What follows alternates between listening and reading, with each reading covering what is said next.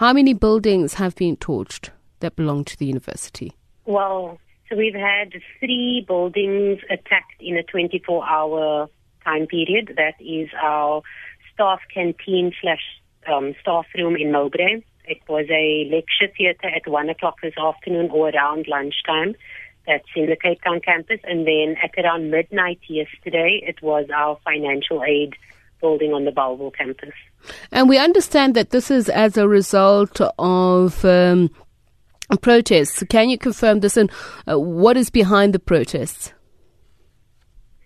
So there's a few issues on the table. Whether or not these incidents are linked to that, I'm not 100% certain, but you can only assume that would be the case. One of the matters that is causing some tension is the insourcing of workers. That's around 1,000 staff members who are security, cleaners or gardeners. And the process has gone fairly smoothly. There is a reasonably small group of insourced workers who, from what I understand, want student representatives, so they don't want to belong to a union, and obviously CPUT as the employer cannot allow students to negotiate on staff matters.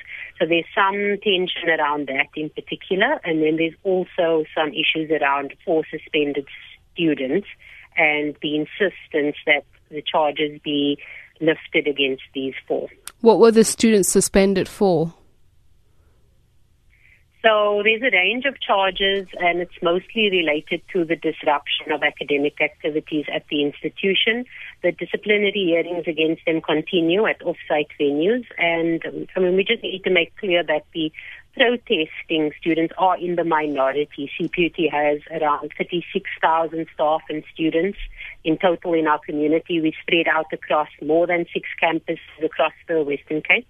So we certainly are more than the visuals, and there are horrific visuals that people are seeing at Cape Town and Bellville, but work continues. I've been at my desk unstopped, and that is the case for most people across all of our satellite campuses as well. So does that mean the academic program has not been at all disrupted?